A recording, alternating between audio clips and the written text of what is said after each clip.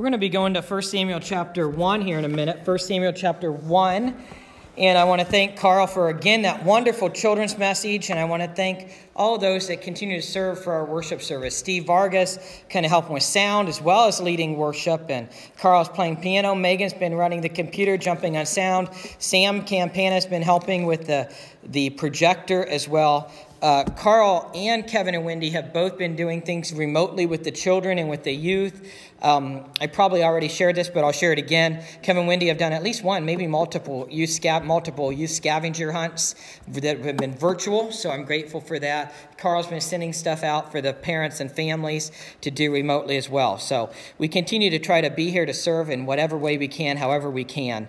And also, Nancy Gura made masks for people, and now Lisa Lotz has made more masks, so that we're anticipating actually that when we can open as normal, we could have masks that maybe you grab when you come in if you don't have one, and you can return it when you leave, and we'll wash them and everything and sanitize them for the following week. So those are things we're thinking about, praying about, and keep that in mind. So, the mother has an important part in God's plan. And today's Mother's Day, so I want to talk about one of the godly women in the Bible, and we're going to talk about Hannah here in just a minute.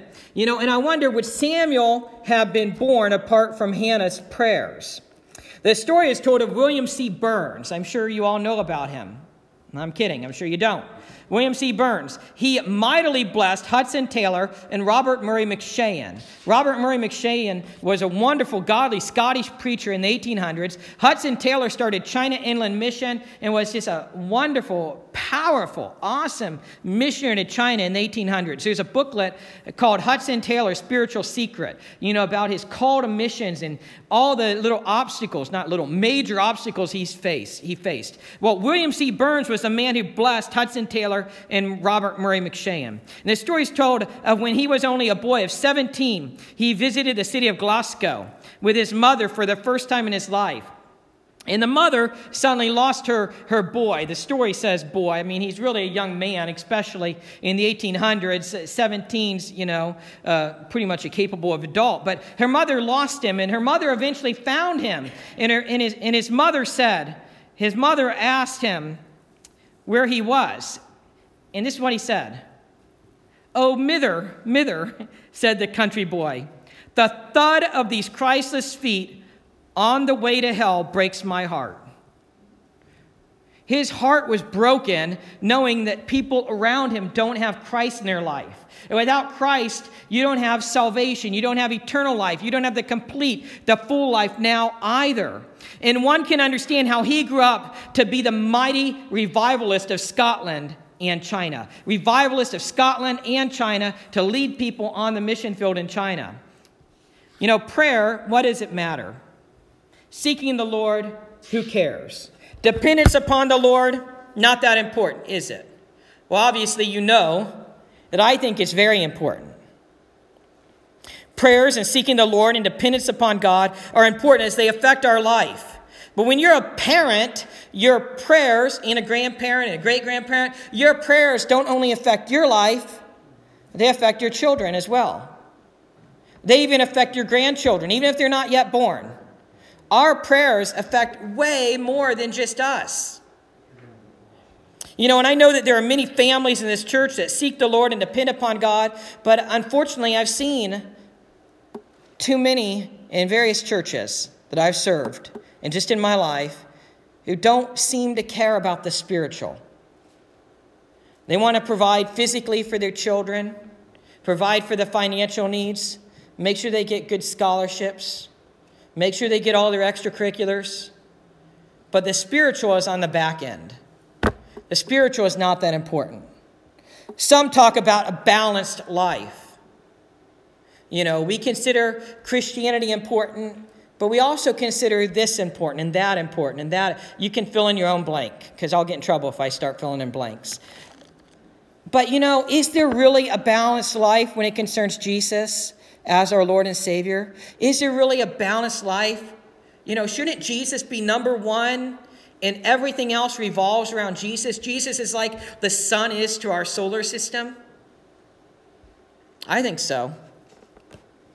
I'm not the only one who thinks that prayer and seeking the Lord are very important. In the Old Testament, there was a woman who sought the Lord, and she was rewarded because of this. And I know, I've already mentioned her name, and even if I didn't, you'd probably think of Hannah. Maybe not.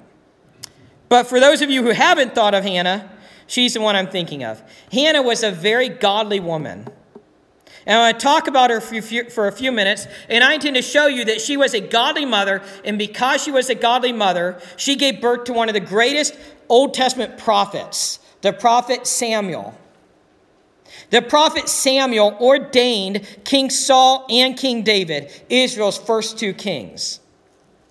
Because of Hannah, we have the Old Testament narratives of 1st and 2nd Samuel. I want to explain this as I walk through 1 Samuel chapter 1. But let me add a very, very, very, very important note.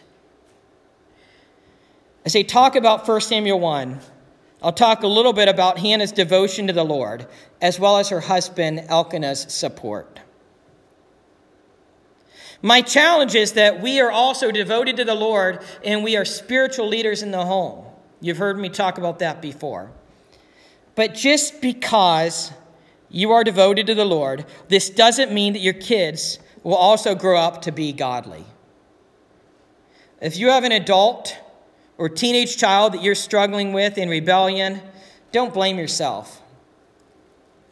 I know of many parents who it seemed as though were extremely devoted to the Lord, and yet their children rebelled. So be careful about heaping guilt and blame on yourself. We do need to follow the Lord, and we do need to lead our children spiritually, and even our grandchildren as much as we can, and support our adult children leading their grandchildren spiritually. But don't heap on guilt on yourself. My theme, Hannah went to the Lord with her need, and so should we. Hannah went to the Lord with her need, and so should we. I want to read 1 Samuel 1 as we talk about it. So first, let's talk about Hannah's devotion to the Lord. Hannah's devotion to the Lord. If you're at the passage, we're going to read verses 1 through 8. 1 Samuel 1, verses 1 through 8. Now there was a certain man from Ramathaim-Zophim, from the hill country of Ephraim. His name was Elkanah. Elkanah, remember that dude. The son of Jeroham, the son of Elihu, the son of Tahu, the son of Zuph. You don't have to remember those people for today. An Ephraimite. Elkanah had 2 wives. The name of one was Hannah, and the name of the other was Peninnah. Peninnah had children, but Hannah had no children. Take note of that. That's very important. Now this man would go up from his city yearly to worship and to sacrifice to the Lord of hosts in Shiloh. Remember that location. And the 2 sons of Eli, Hophni and Phinehas, were priests to the Lord there. When the day came that Elkanah sacrificed, he would give portions to Peninnah, his wife, and to all her sons and daughters. Notice that. All her sons and daughters. Verse 5 now. But to Hannah, he would give a double portion for the sacrifice. For he loved Hannah, but the Lord had closed her womb. Her rival, that'd be Peninnah, however, would provoke her bitterly to irritate her because the Lord had closed her womb. That's the second time that's mentioned, by the way. It happened year after year. Notice the repetition. Year after year. As often as she went up, that would be Hannah, as often as Hannah went up to the house of the Lord, Peninnah would provoke her. So she wept and would not eat. Hannah wept and would not eat. Then Elkanah, her husband, said to her, Hannah, why do you weep? And why do you not eat? And why is your heart sad? Am I not better to you than 10 sons? We'll come back to that because it doesn't sound good at first. In the first couple of verses here, we have an introduction to the passage. We have a little bit about their lifestyle. Hannah was married to Elkanah. Elkanah had 2 wives. That's not an example that we should follow today. It is most likely from context and wording that Elkanah was married to Hannah first. But when Hannah could not have children, he took a second wife named Peninnah. Interesting to take note, Hannah means grace and Peninnah means ruby. Hannah means grace and Peninnah means ruby. We all probably know back in those days, back in that day and age, it was important for a man and woman to be able to have children. Back then, children grew up and they were expected to help on the farm or help in the family business as well. And it was also expected that the children would grow up and get older and they would help take care of their parents, take care of their grandparents, take care of their relatives. It was extremely important. And some of that is still important today, but not nearly as much as it once was. I'm sure that many of you can think back and remember as children, seeing how maybe your parents set the example, trying to help take care of their parents. When I was a kid, I remember watching my dad and going with my dad many days while he was helping fix his mom's house. My dad's dad died when I was around 3 years old, or I think it was 4. And his mom died when I was 16. And so in between the time that his dad died and his mom died, my dad was generally taking care of her house, fixing her car, redoing the plumbing, fixing the floor, and many other things. And in reality, that's the way it should be, that we help each other out and that we help take care of our parents. Well, back then, it was tragic to not be able to have children. It was a big deal. And since Hannah was barren, it was something that was, she would be looked upon as cursed among women for not being able to conceive and have children.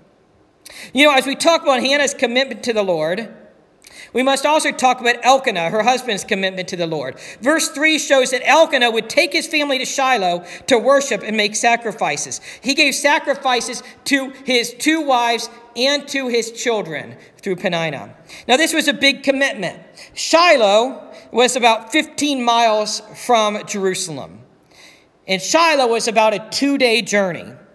Now, many of you are thinking, why Shiloh? What about Jerusalem? And I'm glad you asked. At that day and age, King David, mighty king of Israel, had not yet conquered Jerusalem.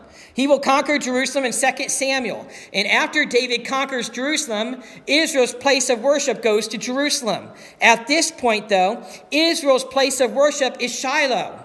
Shiloh's where the Ark of the Covenant was. Shiloh's where the temple, Israel's temple and worship center was located. It was at Shiloh, not at Jerusalem. But as stated, it was a 2-day journey to get to Shiloh. Now, I want to talk to the men for a minute here. How are you guys doing taking your family to church? When I was a kid, we went to church a few days out of the year, sometimes maybe a little bit more than Christmas and Easter. Usually we went to church on Mother's Day because that's what Mom wanted. How are you doing taking your family to church? I know it's hard to get up on Sunday morning. The devil makes you extra tired. But think about it. It was a 2-day walk for them to go to Shiloh to worship. None of us had a 2-day walk to get to church this morning. I can guarantee that. Now, you may be thinking, but it was only once a year that Elkanah took his family to church, to this sanctuary, to this special festival type thing. It was only once a year. But remember, it was 4 days of travel. They probably stayed over a week. And then there was the cost of the sacrifices. They literally had to bring their sacrifices. So I want to encourage the men who are listening and watching. Take a lesson from Elkanah. Lead your family in worship. Verse 5 shows that Elkanah loved Hannah more, but also that the Lord had closed her womb. And there's a major principle here. The Lord is in control. The Lord is in control of everything. And we see an Old Testament principle throughout all of the Old Testament and really the New Testament too. The Lord is also in control of the womb.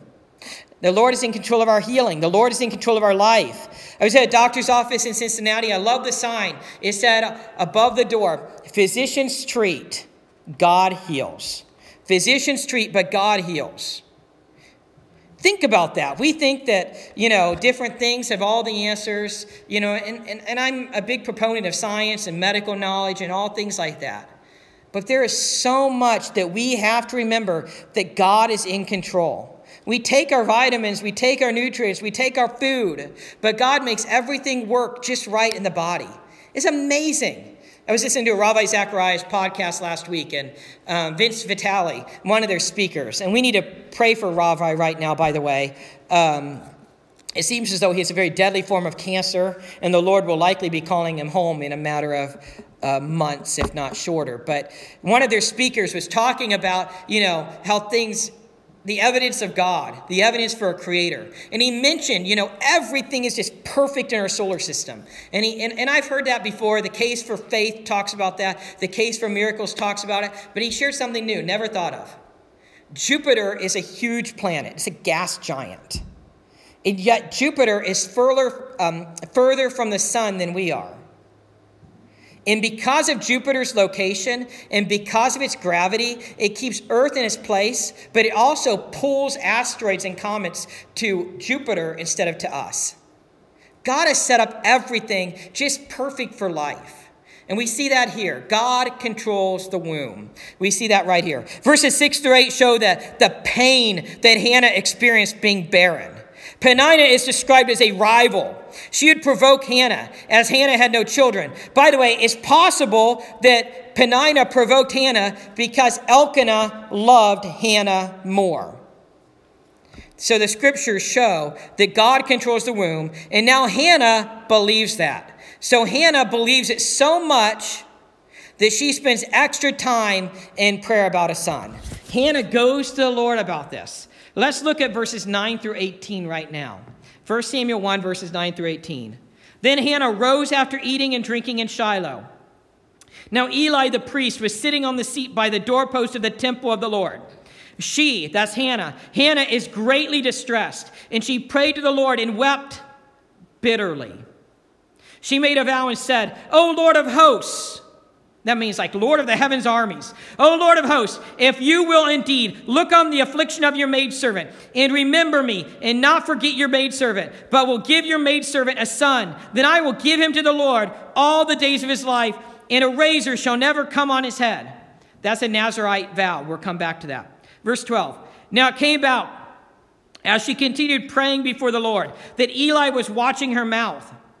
As for Hannah, she was speaking in her heart, only her lips were moving, but her voice was not heard. So Eli thought she was drunk.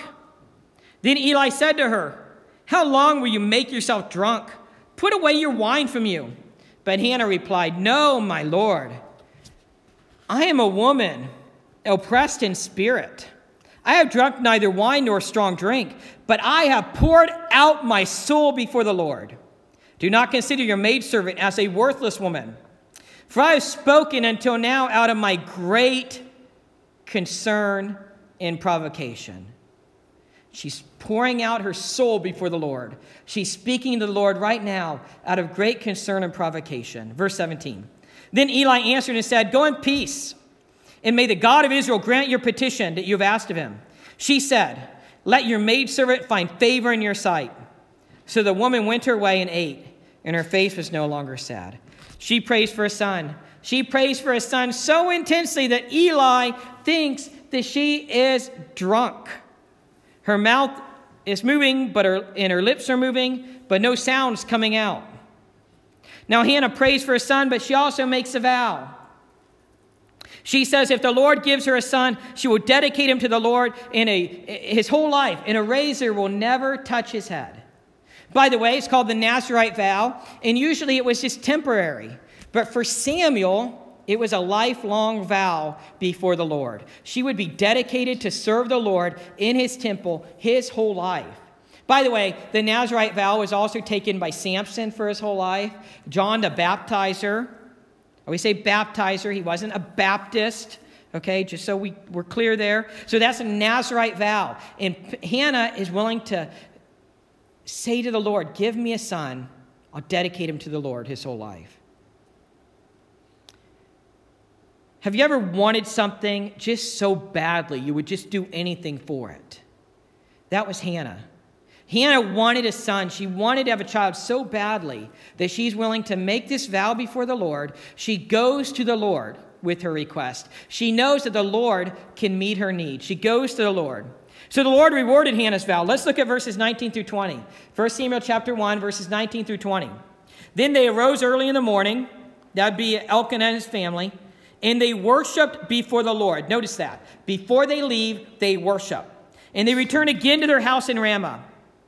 And Elkanah had relations with Hannah, his wife. And the Lord remembered her. Notice that. The Lord remembered her. It came about in due time, after Hannah had conceived, that she gave birth to a son, and she named him Samuel, saying, because I have asked him of the Lord. God provided a baby, and they named him Samuel. So Hannah follows through, and after the child was weaned, she brings him to the temple. Now, we're not reading that section today, but if you read the following verses, she dedicates him to the Lord at the temple. She dedicated her son to serve in the temple his whole life. And I'm thinking that Elkanah likely had help at the temple to help care for this boy as he was raised. And if you want to read more about that, you read Hannah's song in 1 Samuel chapter 2. And if you read 1 Samuel chapter 3, we see Samuel's call to priestly service and call as a prophet, really. And we also see a little bit more about Hannah in 1 Samuel chapter 3. Don't miss Hannah's dedication. Don't let that go unnoticed. This mother, Hannah, gave her child up to serve the Lord. She was that committed to the Lord. She knew the Lord will take care of her son regardless. And by the way, I hope we realize that everything we have is ultimately from the Lord. Whether we dedicate our children to the Lord like Hannah did or not, my daughters are the Lord's children before they're mine. I belong to the Lord. I tell them that. We are called to parent them and raise them under the Lord. Everything we have belongs to the Lord. And we need to hold it with an open hand and say, Lord, I'm going to follow your will. We know his will in parenting. We've read it in Deuteronomy 6. I preached it. In Deuteronomy 6, we're called to teach our children the word. In Deuteronomy 6, the Lord, through Moses, tells the people, talk about the word when you walk along the road. Talk about the word when you drive in your car. That's a modern example, by the way. Talk about the word. Teach them all the time. Lead them spiritually. If our children grow up and they don't know the Lord, they don't have anything. They have everything for this life, but they're missing the one thing that matters. Hannah realized that Samuel, her son, would belong to the Lord. So she made her actions follow that up, dedicating him to priestly service. Now, for a minute, I want to talk about Elkanah's support for Hannah. Elkanah led them to the annual festival or festivals, but he also supported her in her turmoil. Verse 8 shows something.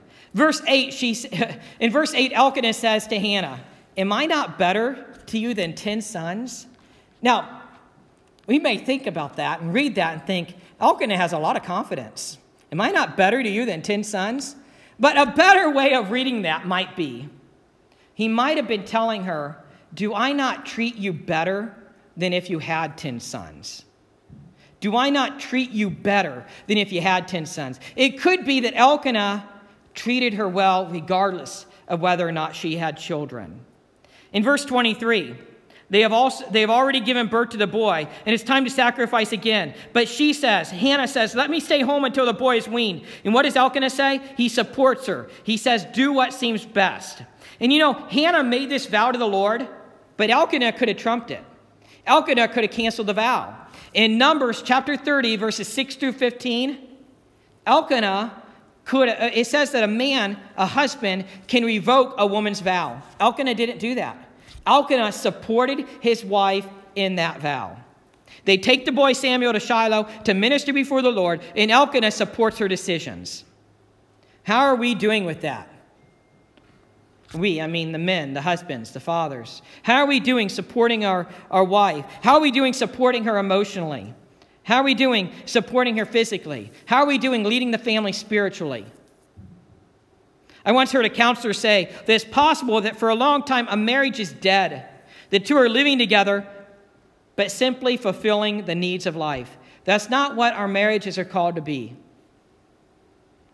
That's not what God meant for in marriage. Marriage is supposed to be joyful, and we are supposed to support each other emotionally as well as physically. The problem is, this is just an aside. There's no extra charge for this. The problem is, oftentimes men are fixers. So the wife comes and she wants to just vent. And we're saying, I'm going to fix this. What's this person's phone number? I'll call him up. I'll call your boss. We'll take care of this right now. We're sending an email. We're getting on our phone. We're texting. Maybe we have adult children. We want to take care of it. We want to fix it. I once heard a man say, and I like this, he would tell his wife, do you want me to fix this or do you want me to just to listen? And I think that's a good reminder. Do you want me to fix this or just tell me what you want? If you want just to, I'll listen, I'll be a sounding board. We can do that because we're naturally fixers. God made us that way. Nothing wrong with that. That's a good thing. We're called to support our spouse. There's great value in raising godly children. And this value starts when moms and dads are seeking the Lord at home. I heard this story. I read this story. I believe it's true. A mother in New England was helping pack a box to be sent to India. Her son, aged 4-year-old boy, insisted on putting in an offering all his own. A little leaflet entitled, "Come to Jesus." His name was written on it with a little prayer. And this is the little boy's prayer. May the one who gets this soon learn to love Jesus. When the child's leaflet reached that far-off land, it was finally given to a Hindu priest who was teaching the missionaries the language. Hindu priest teaching the missionaries the language receives this leaflet about turning to Jesus. Now listen to this. The Hindu priest took it without looking at it, but on his way back to his mountain home, he thought of the leaflet, he took it out, he read the writing on the outside. The child's prayer so touched him that he was then eager to read further. He soon gave up his idols and became a devoted missionary to his own people. 15 years after that, American missionaries visited his mountain village. And there they found the converted Hindu priest with a congregation of 1,500 people. They found the priest, who was formerly Hindu, with a congregation of 1,500 people, and those 1,500 people had learned to love Jesus as their Savior through the influence in the teaching of that leaflet. That 4-year-old had to have learned that from his mother and father. Unfortunately, it is far too often that the mother teaches about the faith and not the father. In this case, it was Hannah who spent time in intense prayer. It was Hannah who made the vow. It was Hannah who went through the turmoil. But Elkanah was supportive, and don't discount that. Praise God for godly mothers, and praise God for a mother's work. Praise God for supportive husbands. A little boy looks up on, this is a poem. A little boy looks up at you. With eyes open wide, he puts his trusting hand in yours, and something stirs inside. He leads you to the window where you stand and stare. A robin hops out on the lawn, but you didn't see it there. Your mind is deep in thought. The years are racing past. A small hand moves in yours. Why do they grow so fast? Soon you'll watch him go off to school, so full of promise and hope. And suddenly you can't speak for the lump that's in your throat. Time will pass so quickly. The days will turn to years. You'll treasure every moment, all the laughter in the years. One day he'll meet that special girl and want her for his wife. He'll take her hand in his and build a brand new life. Suddenly, your thoughts come back to all the living he's not yet done. You whisper a grateful prayer and embrace your tiny son. I pray that you will seek the Lord in your life as Hannah did. And for those of us that are younger, that's a relative term, or have younger children or grandchildren, I pray that we'll enjoy the moment. Randy Heckert recommended a book. It's called Relentlessly Eliminate Hurry. It's a phrase by Dallas Willard. Dallas Willard was talking about the spiritual life. It said you have to relentlessly eliminate hurry. We are a very hurried society, aren't we? We're hurrying from one thing to another, and we miss the moment. I want to, before I close, mention one other thing. I do understand that for many, Mother's Day is not so joyful. It's sad. Many have said goodbye to their earthly mothers as they've went on to be with the Lord. I understand that can be beyond difficult. They haven't been there yet. For many, they were not able to have children, and that's a continual hurt. But never forget also that God does give us spiritual children. These are children and adults that we have a spiritual influence over them. The Apostle Paul described Timothy like a spiritual son in the faith. So God is working in different ways, but I do understand that it can also be a hurtful day for you. And so my prayers are with you, and if I can do anything to help you, certainly let me know. Reach out to me. So, happy Mother's Day to you all, and take note of these lessons from Hannah, a godly woman in the Bible who sought the Lord. Let's pray right now. Heavenly Father, I thank you for Hannah and her example in the faith. And Lord God, I pray that we would all learn from Hannah, and we would all be followers of you, and that begins by leading our family spiritually. Lord God, when we have hurts and aches like Hannah did, may we learn from her and go to you with them in prayer. Lord, for the men, I pray that we will learn from Elkanah. We will support our spouse. We will lead our family in worship as well. And Lord God, the first and foremost thing is that we do trust in you as Lord and Savior. And if there's anyone here today who is not committed to you, or anyone, I should say, here virtually today, who has not committed their life to you as Lord and Savior, may today be the day of salvation. May today be the day where they confess they are a sinner in need of a Savior, believe in you as the only Savior, trust in you and commit to you. May today be the day where they firmly make the decision to be with you in order to become like you, to learn and do all that you say, and arrange their affairs around you. May we all arrange our life around you. May you, Lord Jesus, be the center. We pray this in Jesus' name. Amen. And invite Steve to lead the closing hymn and the closing prayer.